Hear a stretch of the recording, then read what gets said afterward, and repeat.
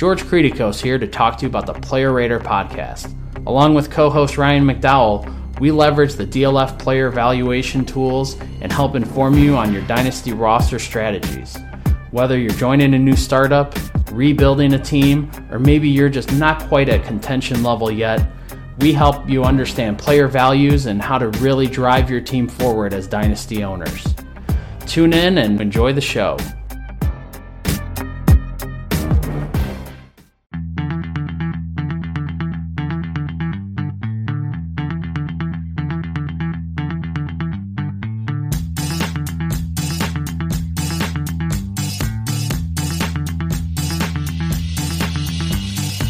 You're listening to the DLF Dynasty podcast, where there is no off-season. Welcome back to another episode of the DLF Dynasty podcast. This is episode 324. I am your host this week, Matt Price, here with my friends Dan Myler and Ryan McDowell. Dan, another week, another tie in the NFL, this time for our Packers, man. How did week 2 treat you? Treated me pretty good as a fantasy fan. It was great, really. Lots of scoring, lots of the big names that we depend on came through. Some disappointments, of course, and then some news, that wasn't so great as well. But all in all, everything went well. Could be worse. He could be Clay Matthews today. Yeah, Ryan, week 2 might have even been more fun than week 1. How was your week 2 in fantasy? I think you said you went 10-0 in your kitchen sink leagues. How about week 2? Yeah, I had another good week. It was a fun week. I love all this scoring. Rich Rebar had a tweet today about how many more passing touchdowns there have been just through 2 weeks, and it was ridiculous. 30 something more pass touchdowns between these first 2 games than the first 2 games of last season. Really, really crazy, but that makes it fun for us. Yeah, in fantasy, it's great. I did hear a lot of people this week talking about how they like the defensive side of football too. Just give me all the points, man.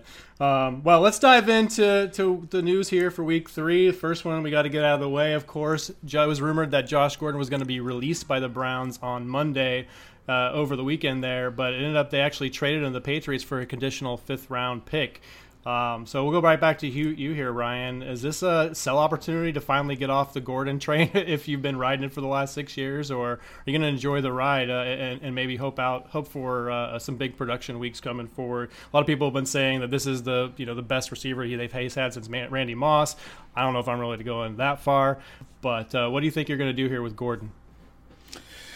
Yeah, there's been so many opportunities to buy and sell him over the years. Just really, really so many ups and downs with him in his career. It's crazy and honestly just kind of sad. I thought this would be another really great opportunity to sell him. I do have 1 share left that I would gladly part with. I'm having trouble finding a buyer, and in general, in conversations across my leagues and on Twitter and things, it seems like everybody agrees with me. Everybody wants to sell and not buy Josh Gordon. So if I could get a 2019 first, I would be a seller, but that hasn't happened yet. I've seen him go for firsts in leagues. I think if we pulled the DLF trade finder, we'd find a couple of them. But yeah, I've been that same thing. If I can get a late first for him, I'm taking it. But for a second, I think I'm willing to hold on. Dan, how about you? Yeah, same thing. I've been a seller for quite a while on Gordon, and it's not even that I'm that far down on him. It's just that I'm done with it. I'm over it.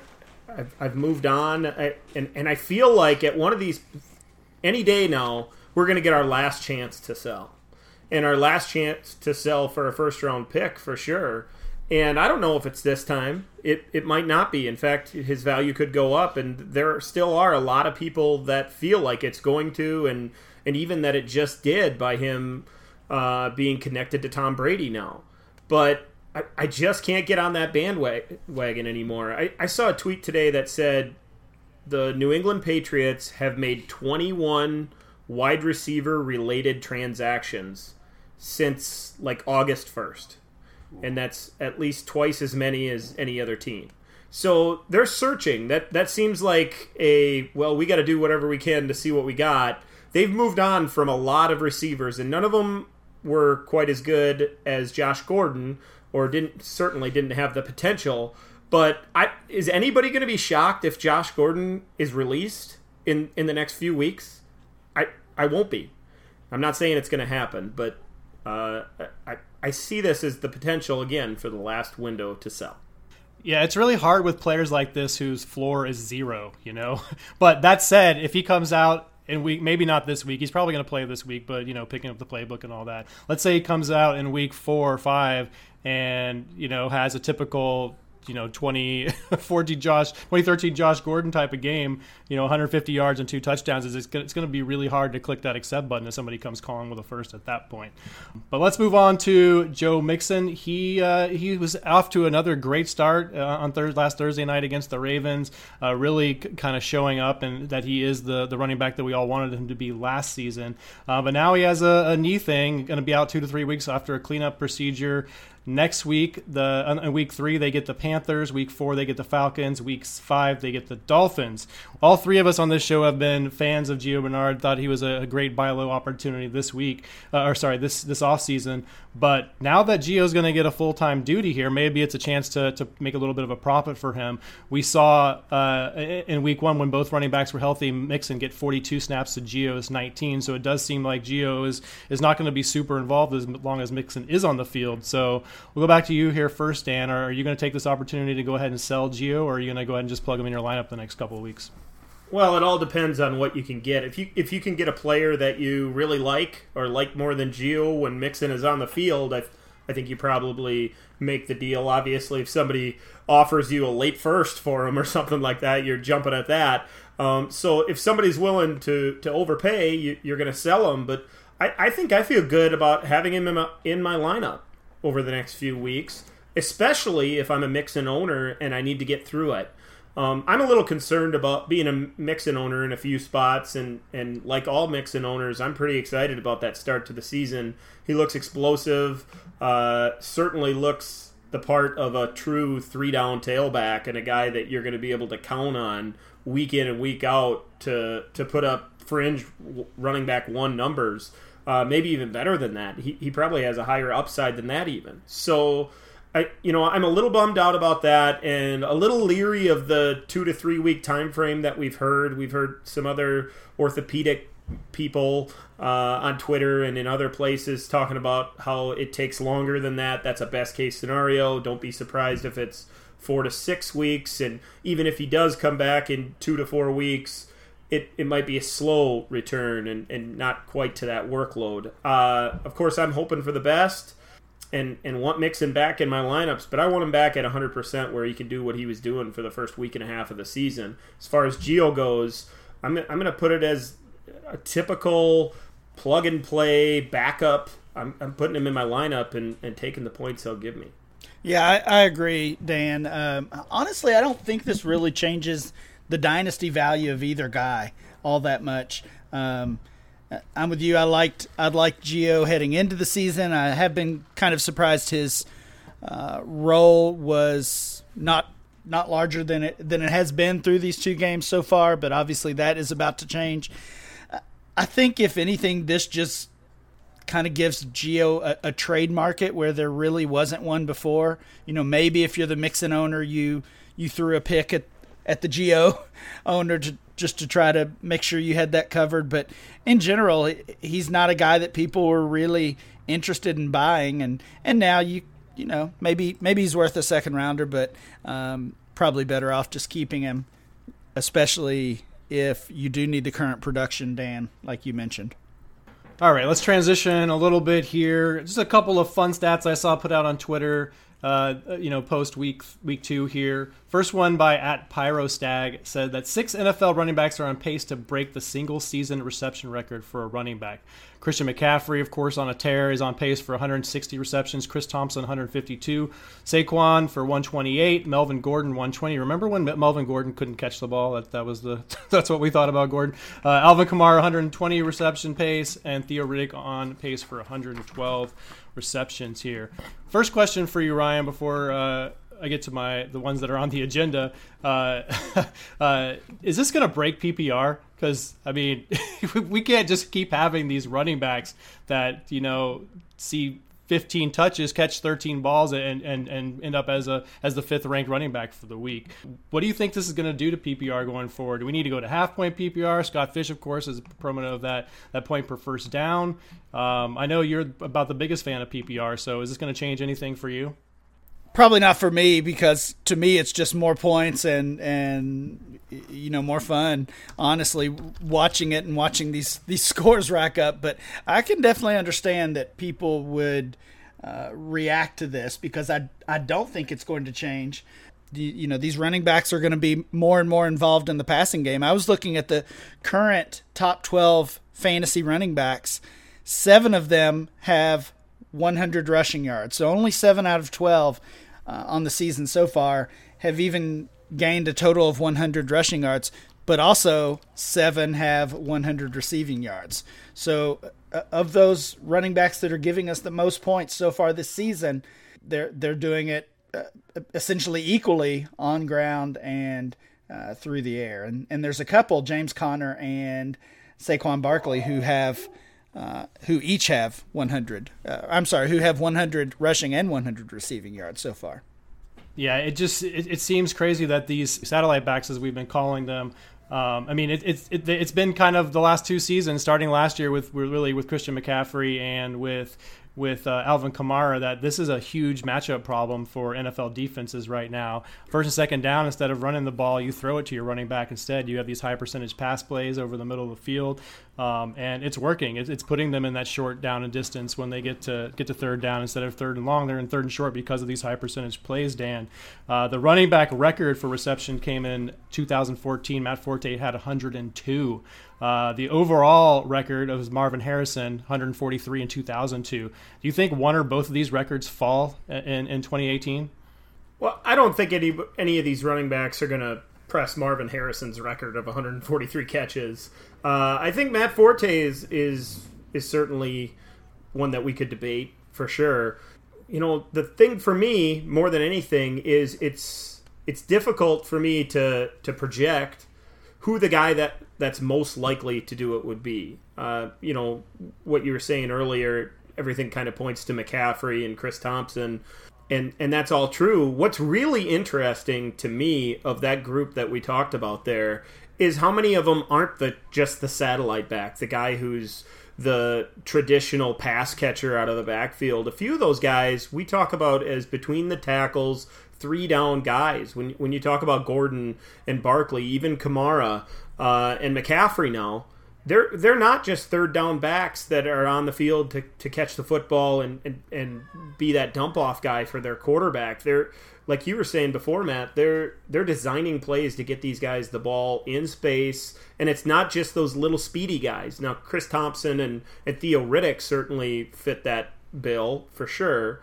But Melvin Gordon is a thumper between the tackles, and when he gets the ball on the edge in space and is coming full speed at somebody, that's difficult. That's difficult for a defense to handle. So the most intriguing part of this entire thing is how they're using not just those pass catchers, but the guys that are also a huge part of their offense.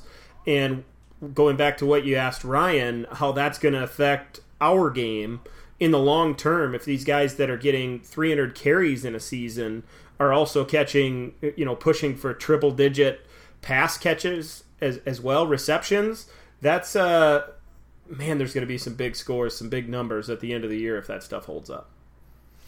Yeah, definitely. That's the biggest advantage, the biggest edge in fantasy football right now are these bell cow backs, as we like to call them, that are also catching 6-7 passes a game, or in case of Saquon Barkley, 14 passes in a game. So go out and get yourself one of these guys early in drafts. It doesn't look like they're going anywhere anytime soon.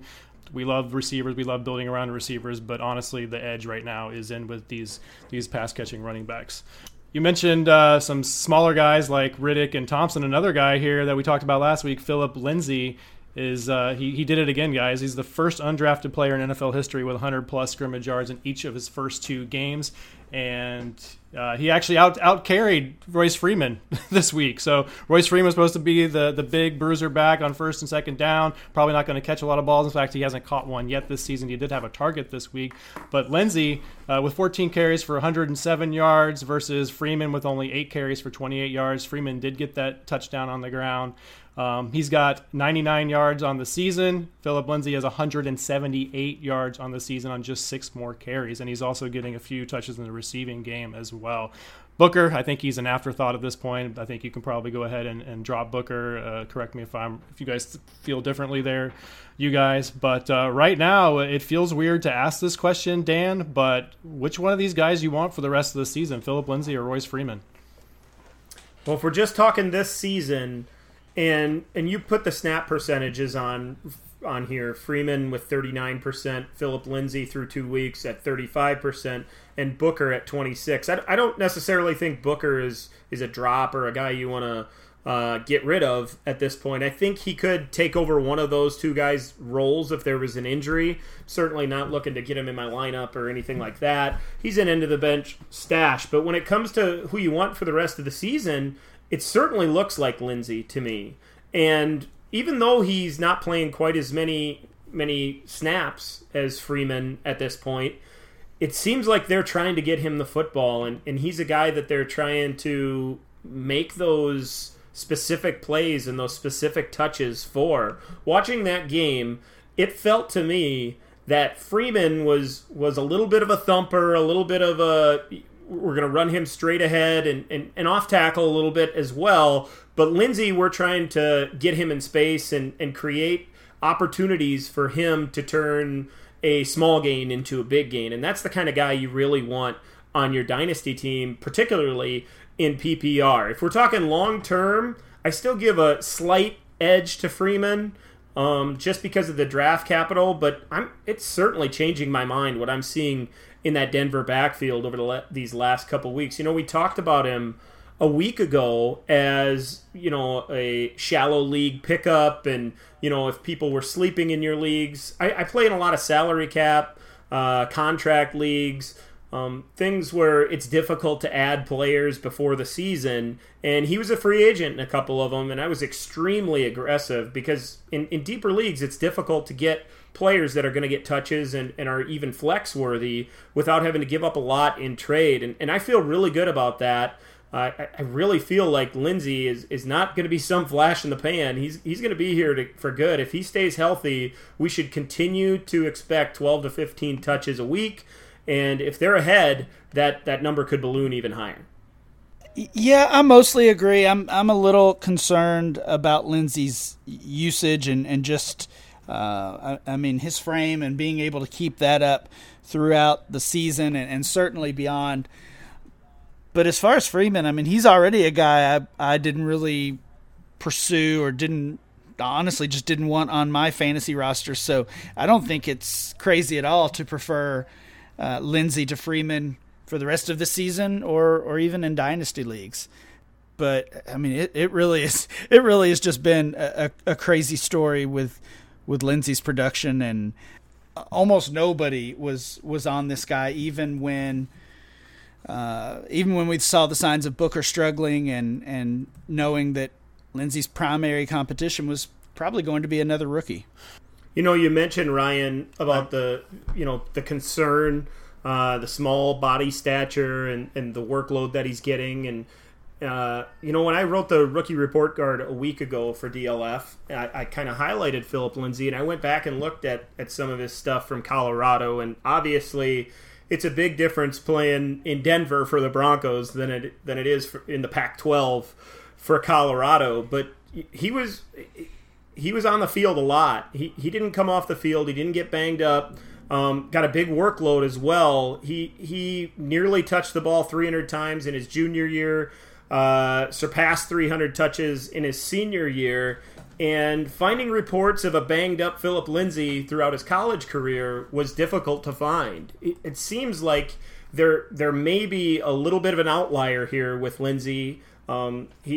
unless I'm missing something, and I'm certainly not a Colorado Buffalo fan or anything like that, so I wasn't watching closely. In fact, I hadn't even heard of Philip Lindsay until a few months back. So until I hear otherwise, I'm going to see Philip Lindsay as a guy that can handle that workload, and I'll depend on him in the rosters that I have. I'll gladly put him in my flex spot. All right, let's move on to the rookie report card. Dan writes this article every single week for DLF. Dan, who are we talking about this week? Yeah, we had a few rookies that had nice games after not really coming through for us in week one. In fact, after week one, fellas, I was a little concerned about our rookie class. This running back class that everybody was excited about coming out of draft season was disappointing, to say the least, in week one outside of Saquon Barkley. And even talking about the receivers that were supposed to have nice roles early in the season, a lot of them laid eggs as well. This week I covered Antonio Callaway and Calvin Ridley, and both were in the news a little bit. Callaway because of the Josh Gordon news, of course, and Ridley because he laid such a horrible egg on Thursday night in the opener that everybody was watching, where he didn't have a catch. I was hoping to talk to you guys a little bit about Callaway, because I have a little bit of trouble getting a good feeling, Matt, about how to value him or how I feel about him as a dynasty prospect. All that news about Gordon is great, and I know he caught those 3 passes and 81 yards and the big touchdown. All that stuff, played a lot of snaps as well.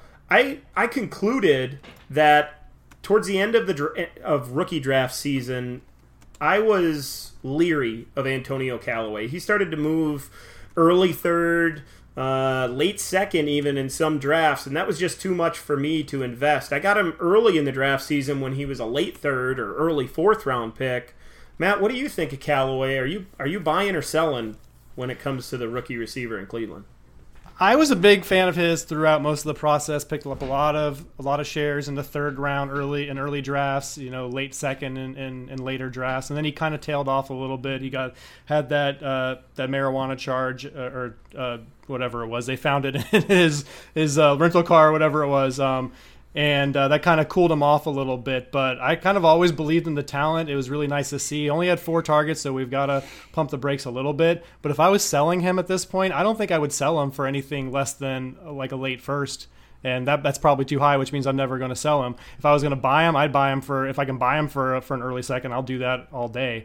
So he's right there in that late first, early second round range for me. I wouldn't sell for less than that first, but I would certainly buy for the second. How about you, Ryan?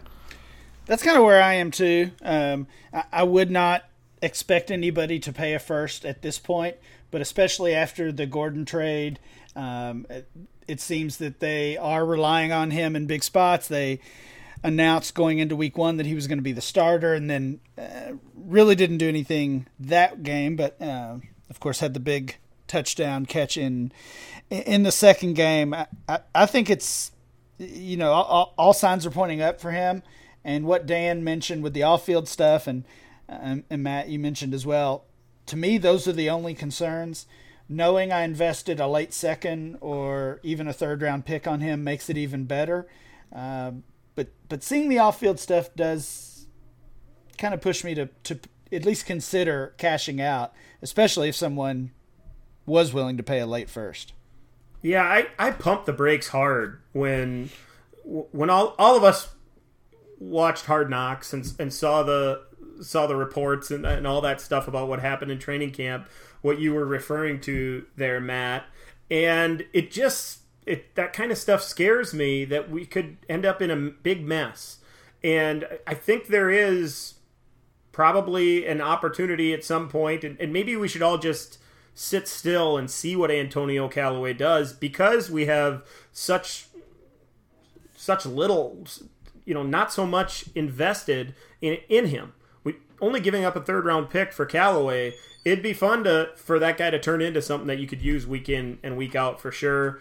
I'm still a little bit leery. I might be a little bit more risk averse than a lot of dynasty owners, especially when it comes to off the field stuff. He certainly was fun to watch in college. His highlight reel already in Cleveland is enticing for sure as well. But when it comes to that stuff that, and all the off the field and the marijuana and that kind of stuff, I get a little bit queasy when it comes to that. All those scouting reports said he was a first-round talent that slid in the draft. Maybe he's a first-round dynasty talent as well that slid in the draft because of the same reason. The other guy that I wrote about, Ryan, is Calvin Ridley, and anybody who listens to the podcast knows how much I like Ridley and everything that he brings to the Falcons especially. That landing spot is just prime, and I love the opportunity he's getting with a very good quarterback, with a running game, with an elite receiver across from him. 4 catches, 64 yards, and that touchdown. That touchdown was sick, guys. That shake, that hesitation and shake and go for the slant, cross his face, catch it and get it in the end zone, that was nice. That is everything that I like about Calvin Ridley in one quick play. And then we saw him run those crossing routes later in the game, turn short yardage passes into big gains with that run after the catch. All the things I like about Ridley, Ryan, was shown in week 2. They said they were going to try to get him the ball more. I concluded the rookie report card saying, remembering back to draft season and all the Marvin Harrison comparisons, and I'm on board with it now. I said hold on with that stuff early. I like it now. He's a wide receiver 1, waiting to happen, if you ask me. I know you were a little leery, Ryan. Is anything coming around with Ridley? Man, I'm not ready to go to Marvin Harrison levels yet. He had a good game. I was encouraged to see him, I guess, used more than or targeted more than Mohamed Sanu. I think that's a good next step for him. And honestly, at this point, that would essentially be his ceiling. If he can truly become the number 2 target on that offense, we know he's not going to eclipse Julio Jones anytime soon, but if he can regularly see more targets than Sanu, more targets than Hooper, more targets even than Tevin Coleman, I think he is going to be set up for some success and giving us dynasty owners a nice payoff on what we spent on him. Yeah, and I think that it's going to be an up or down ride as a rookie. We shouldn't expect big things. We're not even expecting 4 catches for 64 and a touchdown every week. There's going to be some ups and downs for sure, Matt. But we're going to talk about buys and sells here in a little bit. And I so badly wanted to put Calvin Ridley as my buy, and because I'll give away my first round pick in a heartbeat a year from now. And if it costs me my first and second, if I'm a contender, I'm probably doing that too. It feels like he's going to be that wide receiver 1 down the road. You're going to have to be patient, but he's a guy I'm going to want on all my dynasty teams in a year. Yeah, I'm not willing to go with you there. I don't even know if I honestly, unless I'm, I know we're all contenders on this show at all times, right? We're always winning now. So I guess we'll say that all of our picks are always a late first. You might be able to convince me to go ahead and do that, but the wide receiver class next year is so good and so deep that as much as I like Ridley, and I do really think that he's a perfect fit in that offense, a nice complement to what Julio does. Might even score more touchdowns this season than Julio, right? If any of the last couple seasons are by any stretch, but that next year wide receiver class is so good, so I don't know if I'm going there with you on that one. And we're going to go ahead and shift gears again here. In the NFL, this season is so short, guys, that after 2 weeks, we start seeing these trends. I think we'll even solidify a little bit more next week after week 3 when we're, 25% of the way through the fantasy regular season, which sounds weird to say after so long of a wait. But 1 week is an aberration, 2 weeks starts to see a trend. We've been talking a lot of redraft stuff because that's kind of the mindset we're all in right now. But I wanted to run through a couple of these 0-2 teams, the teams that are probably not going to make the playoffs. I don't think that's too much of a stretch to see. And honestly, it sounds weird to say I want to acquire any players that on these teams that we're going to talk about right now for 2018. But we have to keep that dynasty mindset in our minds and really kind of look through and see if there's any thing to be mined here from these really terrible teams. So let's start with Buffalo. It's got to be a toss-up between them and Arizona right now for the worst offense in the NFL. So maybe I'll throw them at you guys as a duo here. Dan, we'll start with you. Buffalo, Arizona. Anybody on these two teams that you're looking to kind of buy low on going into maybe not looking forward to starting them this year, but looking forward to starting them in 2019 and beyond? Well, first of all, Arizona's easily the worst team in the league, if you ask me. Way worse than Buffalo. I think the opposite could be said about if there's anything that Dynasty or fantasy owners could use on the rosters. It doesn't seem like there's really anything in Buffalo, and that includes Shady McCoy. That's a mess up there. So I guess if I were going to have to choose one of the teams, it'd be Arizona. Try to mine something out of there. All of us that are contenders and trying to put together a quality run at a title are, we typically look to those veteran players, those guys that have been around a lot, and it seems like Larry Fitzgerald has been on that list for years, and that's because he has. And although that quarterback situation is ugly and there's almost certainly going to be a quick hook for Bradford at some point here in favor of a rookie, I still feel like he's going to be the guy that will consistently get the football, and there's going to be some fantasy relevance there at the very least. And what's nice about that is it seems to me that every Dynasty owner out there is down on these two teams, and especially Arizona. I think it's even bleeding into David Johnson a little bit that maybe his value hasn't gone down, but that David Johnson owner might be a little bit more willing to move on today than he was a week ago, and certainly more than he was 2 weeks ago. So I think there's something to be done here for sure, and it may not be a glamorous addition from the Cardinals or the Bills, but Dynasty owners everywhere are watching the same games we are, and they're certainly seeing that, wow, it might be time to get out before this gets any worse in these two cities. Yeah, my guy, I was going to say from Arizona would be David Johnson. I know I don't know it's necessarily a buy low right now, but I think there is a chance now where he was not acquirable maybe before this season, now after two subpar games, and they didn't even throw him the ball really in week 2, which I don't understand. There might be a chance you'd be able to buy off him. It's probably going to be a rough 2018 for him, but we know what he can do on the field, and we hope this offense gets together once Rosen gets on the field and is maybe going to be a little bit more excited going into 2019. Just to give you guys an idea of how terrible Arizona was this week, their drives went with 8 punts, 1 interception.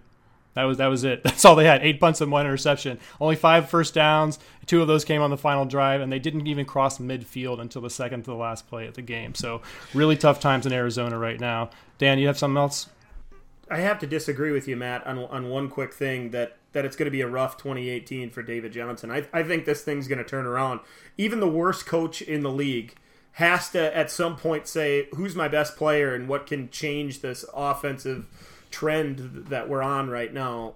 So there's going to be a change there. They're going to finally realize we got to get this guy the football. We got to do what his strengths are, and that's getting him the ball all over the field and as many times as possible. And that Arizona offense has to turn around at least to some extent, and that means David Johnson touching the ball a lot and is catching the ball for sure.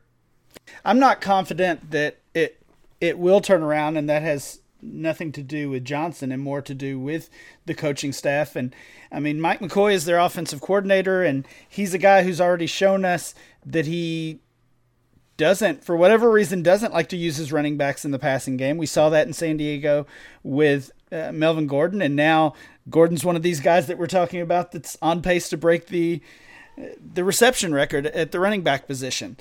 So when McCoy was there, he was hardly being used. We saw that turnaround. We also saw him just in general be stubborn with guys like Hunter Henry and using an over the hill Antonio Gates and not getting Henry in there much. So I'm not going to give McCoy credit for suddenly seeing the light or turning things around. And as far as Johnson's dynasty value, I think 2 weeks ago, 3 weeks ago, if you're talking even up trade value, there might have been 4 or 5 guys that, you could say you would trade David Johnson for, right? Maybe it's Zeke or Barkley or Antonio Brown or whoever it might be, that Odell Beckham, DeAndre Hopkins, those guys. Now I think that list, I think that could be 20. I think it could be 20 players that you could sell for David Johnson. And we're talking down to like Keenan Allen, Stephon Diggs. I think one for one, those types of trades are going to happen. Yeah, that's what I was gonna say, Ryan, is Dan is taking on Sigby Bloom's term here, the assumption of rational coaching, right? I just don't know if there is a rational coach there leading that offense. I mean, maybe what needs to happen in terms of the turnaround is that this offense is so bad for 4 weeks and the OC gets fired and we have a little bit of boost from whoever else they bring in. And I was going to put this at the end, but since we're here talking about David Johnson right now, let's play a little bit of this or that at the running back position. I'll start all the way down at running back 11 in September ADP, Ryan and Dan. Melvin Gordon, running back 11. Which one you want, Gordon or Johnson? I'll take Gordon. Yeah, I'll take Gordon too. That doesn't sound right, but I will. How about Kareem Hunt at running back 10? I'm going to take Johnson on that one. I think that's close as well. And that probably goes to show how much value Gordon is gaining. I think I'll still go Johnson also. How about McCaffrey? You know which way I'm going on that one. I'm going to be with you. I'm going to go McCaffrey. Oh, I'm going to lean Johnson still. That's a close one. So Fournette is at running back 8, but he's going to be lower than that for me coming up. I would take Johnson over Fournette, but at running back 8, where are you guys going? I'll say Johnson as well. Me too. Okay. So I think we found the line there, somewhere in that running back, 9 to 10 range, 8 to 10 range, where we might feel comfortable moving on for Johnson if we're contending this year. The issue with his trade value, and I kind of mentioned this actually on a recent Dynasty Blueprint as well. Right now, there are so many wide receivers, and whether you want to argue it's the top tier or the second tier, but there's at least 5 of these young wide receivers that are all essentially valued at about the same level right now. And it's Diggs, it's Michael Thomas, and Devontae Adams, and Tyreek Hill, and guys like that, Keenan Allen.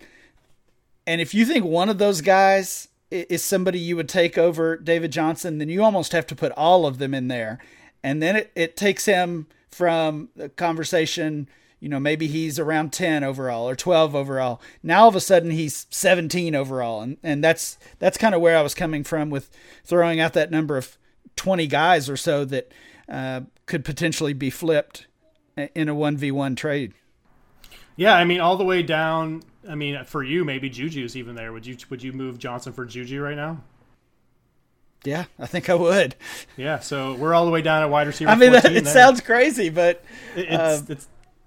But at the same time, fellas, Juju's moved up in these rankings too. I don't think giving him the 14 number is fair anymore either. Sure, he's probably the names I just threw out, Hill and Adams. He's in that group now. Absolutely. I think the lesson here for Dynasty owners might be that what we knew coming into even week 1, 2 weeks ago, 14 days ago, is not a reality anymore. Right now, things have changed drastically over just a couple of weeks, and that's not an overreaction. It needs to be, it's legitimate. It should be something that Dynasty owners everywhere are thinking. Yeah, I since we're here also, this wasn't part of the agenda, and we're off on a little bit of a tangent now, but good conversation to have, I think, is after week 1 and even after week 2, we got a lot of people on Twitter saying things and other people responding with overreaction. This is Dynasty, it's the long game, yada, yada. But I'm of the opinion that we should be reacting, even if it's a little bit of an overreaction, rather than just sitting and waiting. You guys, what do you think about that? Especially when you're talking about the extreme youth that we're talking about. These players that we're talking about right now are... Some of them might not even be rookies, but we're talking about 21 and 22-year-old guys that had elite talent coming into the league already. Juju Smith-Schuster showed it as a rookie. There's a big outcome range for him, and it's becoming apparent that he's on the high end of that. And we need to adjust now before everybody else does, or else we'll miss our window. We'll miss our chance. Let's get back track on here. We're talking about some bad offenses that we maybe want to try to mine some dynasty value for. It seemed like nobody wanted to talk about Buffalo. I could understand that. Are we just going to say there's nobody on Buffalo we want to buy for 2019? No, Absolutely. I think there is actually. Okay. Zay Jones has been the leading receiver 2 weeks in a row.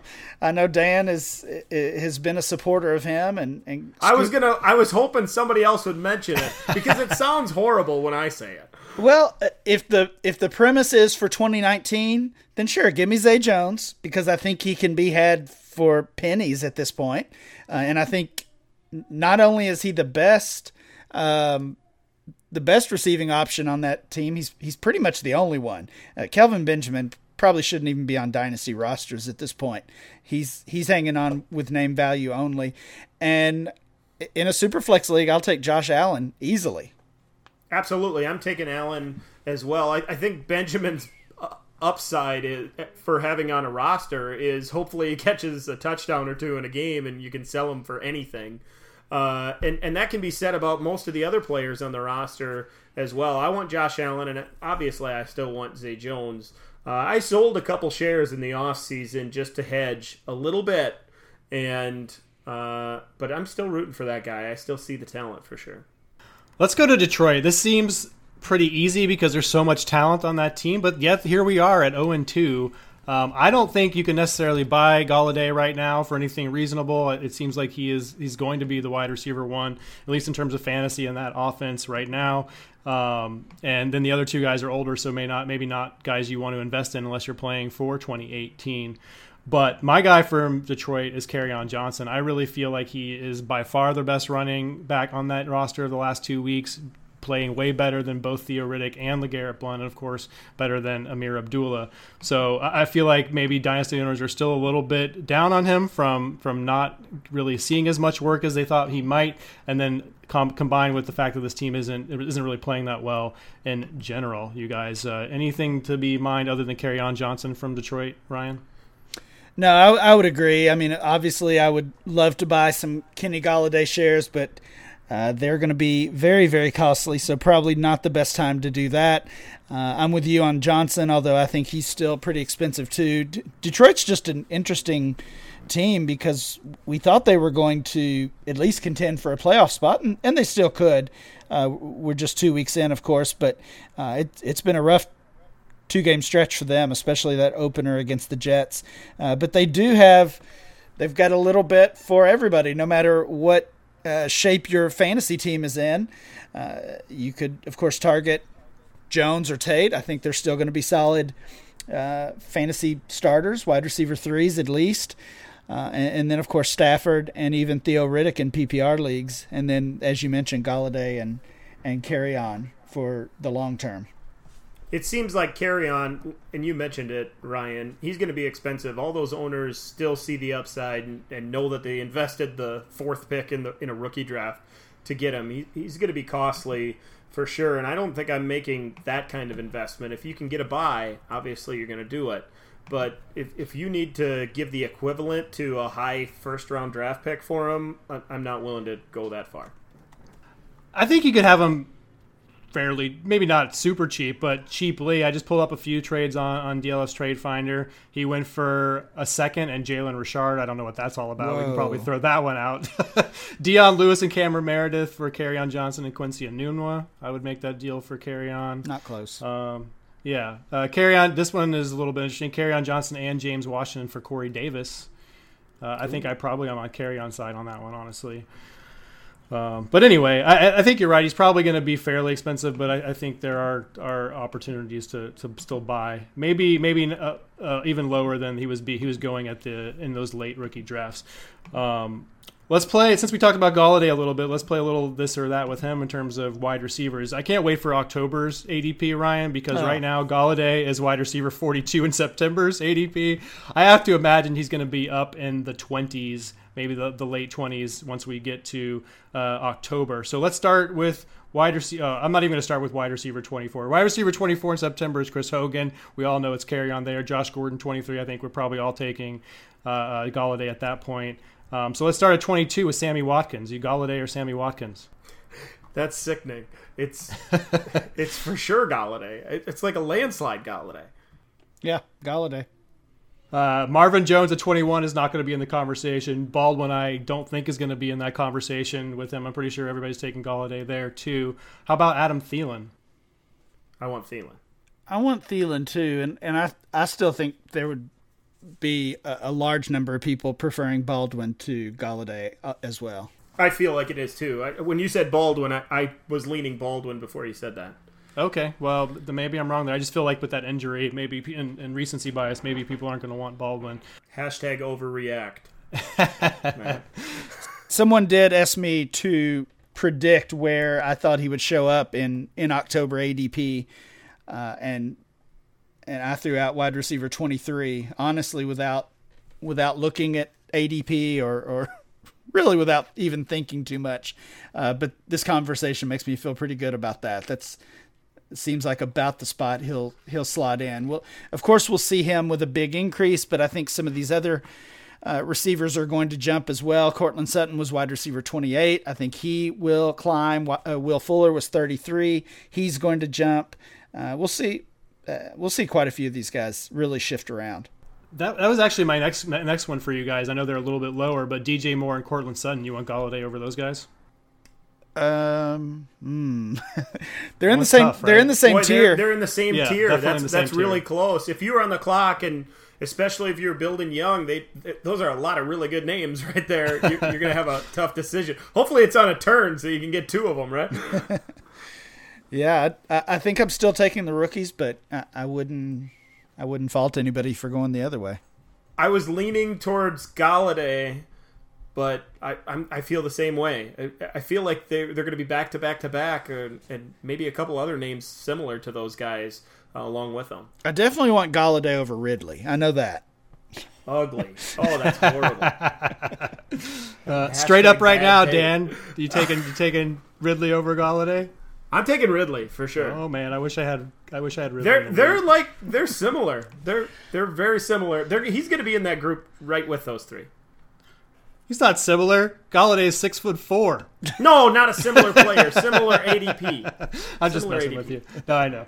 I want to talk about one more team here real quick, you guys. I have a whole list of them, but one more team I want to talk about real quick is Seattle. Because Seattle, they seem like they have almost nothing in that passing game outside of Baldwin, who we don't really know when he's going to be back. The running backs are a mess. I mean, we probably still want Russell Wilson, especially in Superflex.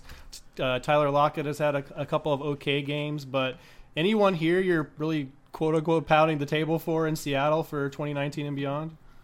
No.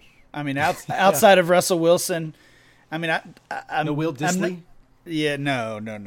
I'm not giving up on Rashad Penny as far as his value, but kind of like I mentioned with Freeman earlier, he was another guy that I was lower on than most, so I just don't have many shares to make decisions with, fortunately.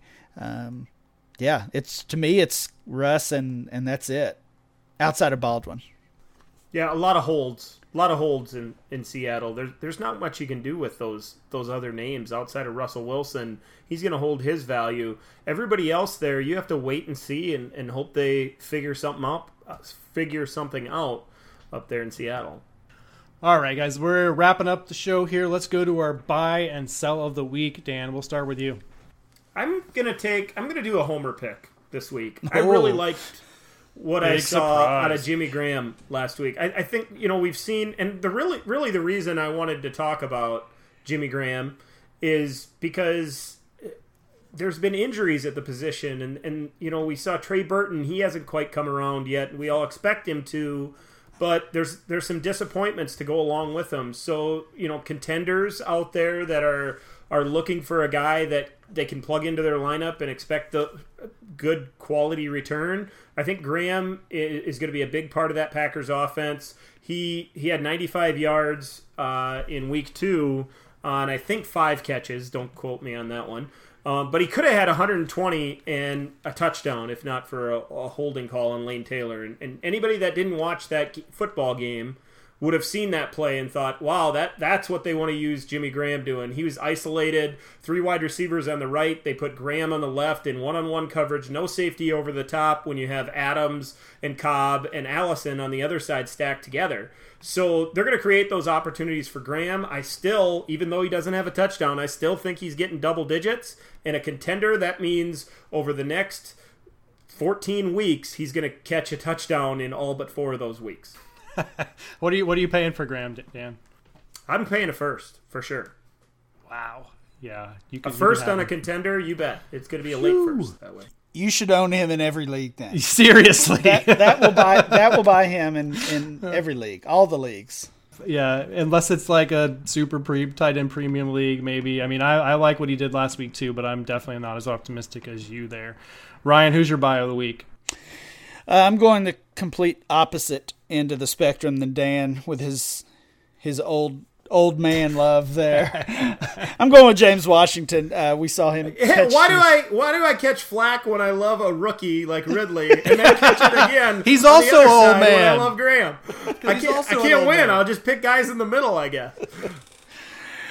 James Washington caught his first career touchdown. I was a little disappointed that was his only catch of the game. He saw 5 targets and only hauled in 1 of those, but it was encouraging that Justin Hunter was a healthy scratch since Hunter had been a little bit of a block to Washington's playing time in the first week.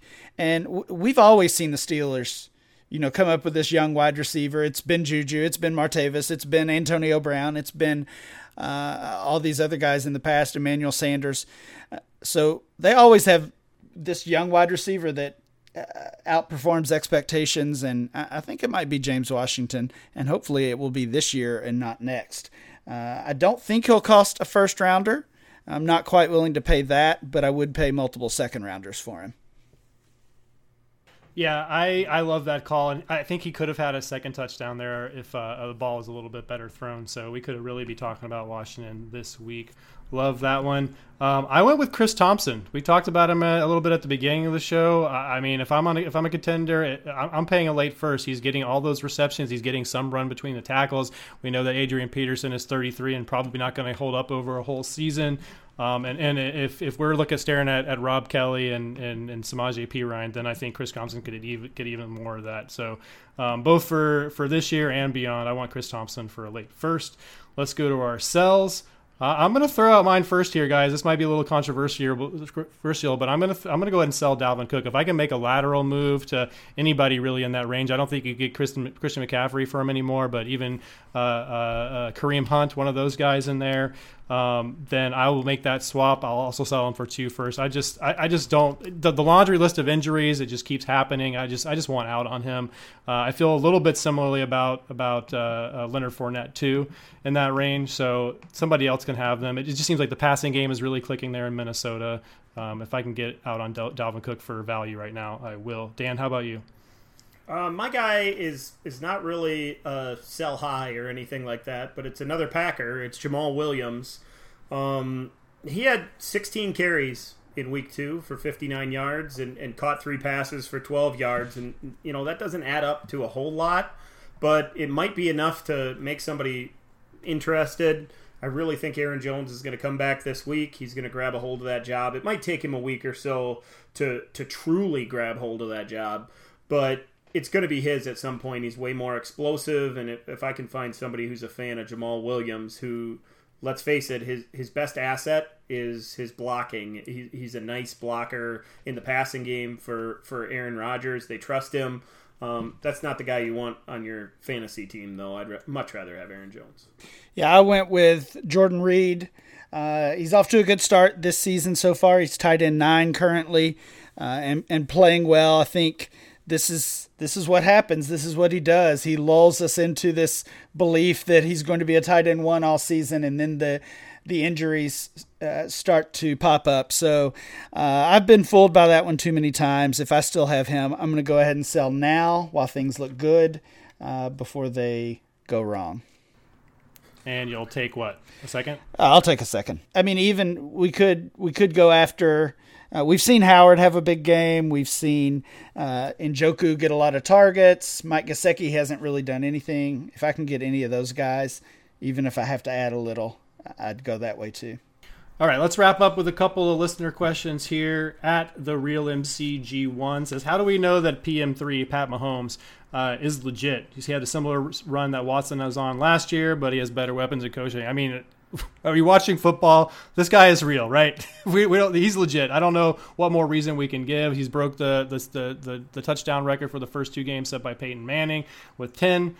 I don't know. This question seems pretty easy to me, you guys. I think the more interesting question is, what are we going to nickname Pat Mahomes going forward? Because he needs one.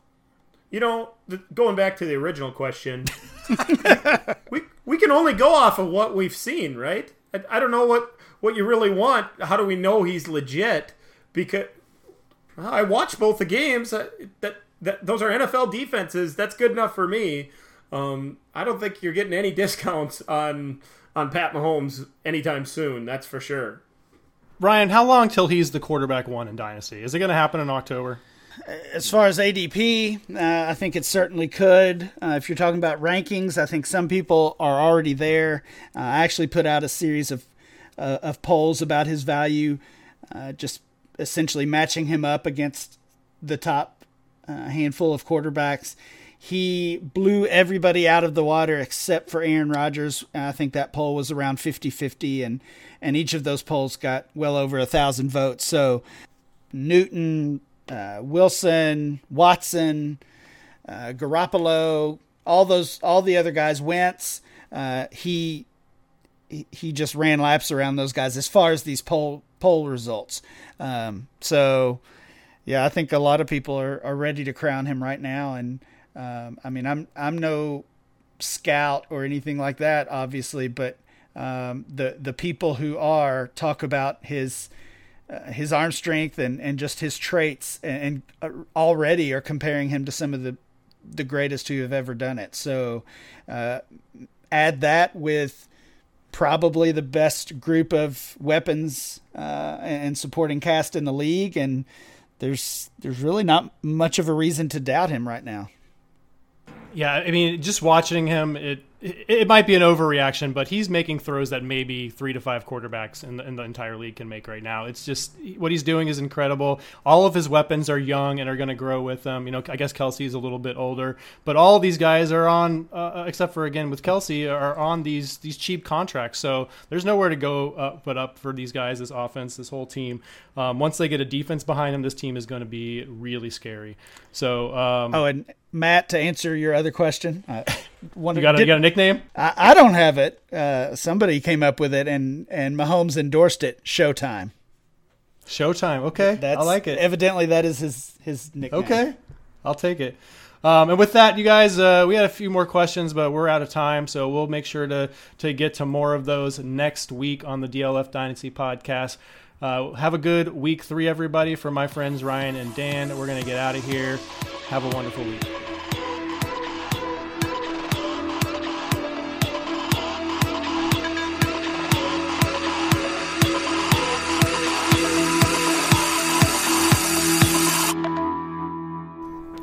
Welcome back to another episode of Dynasty.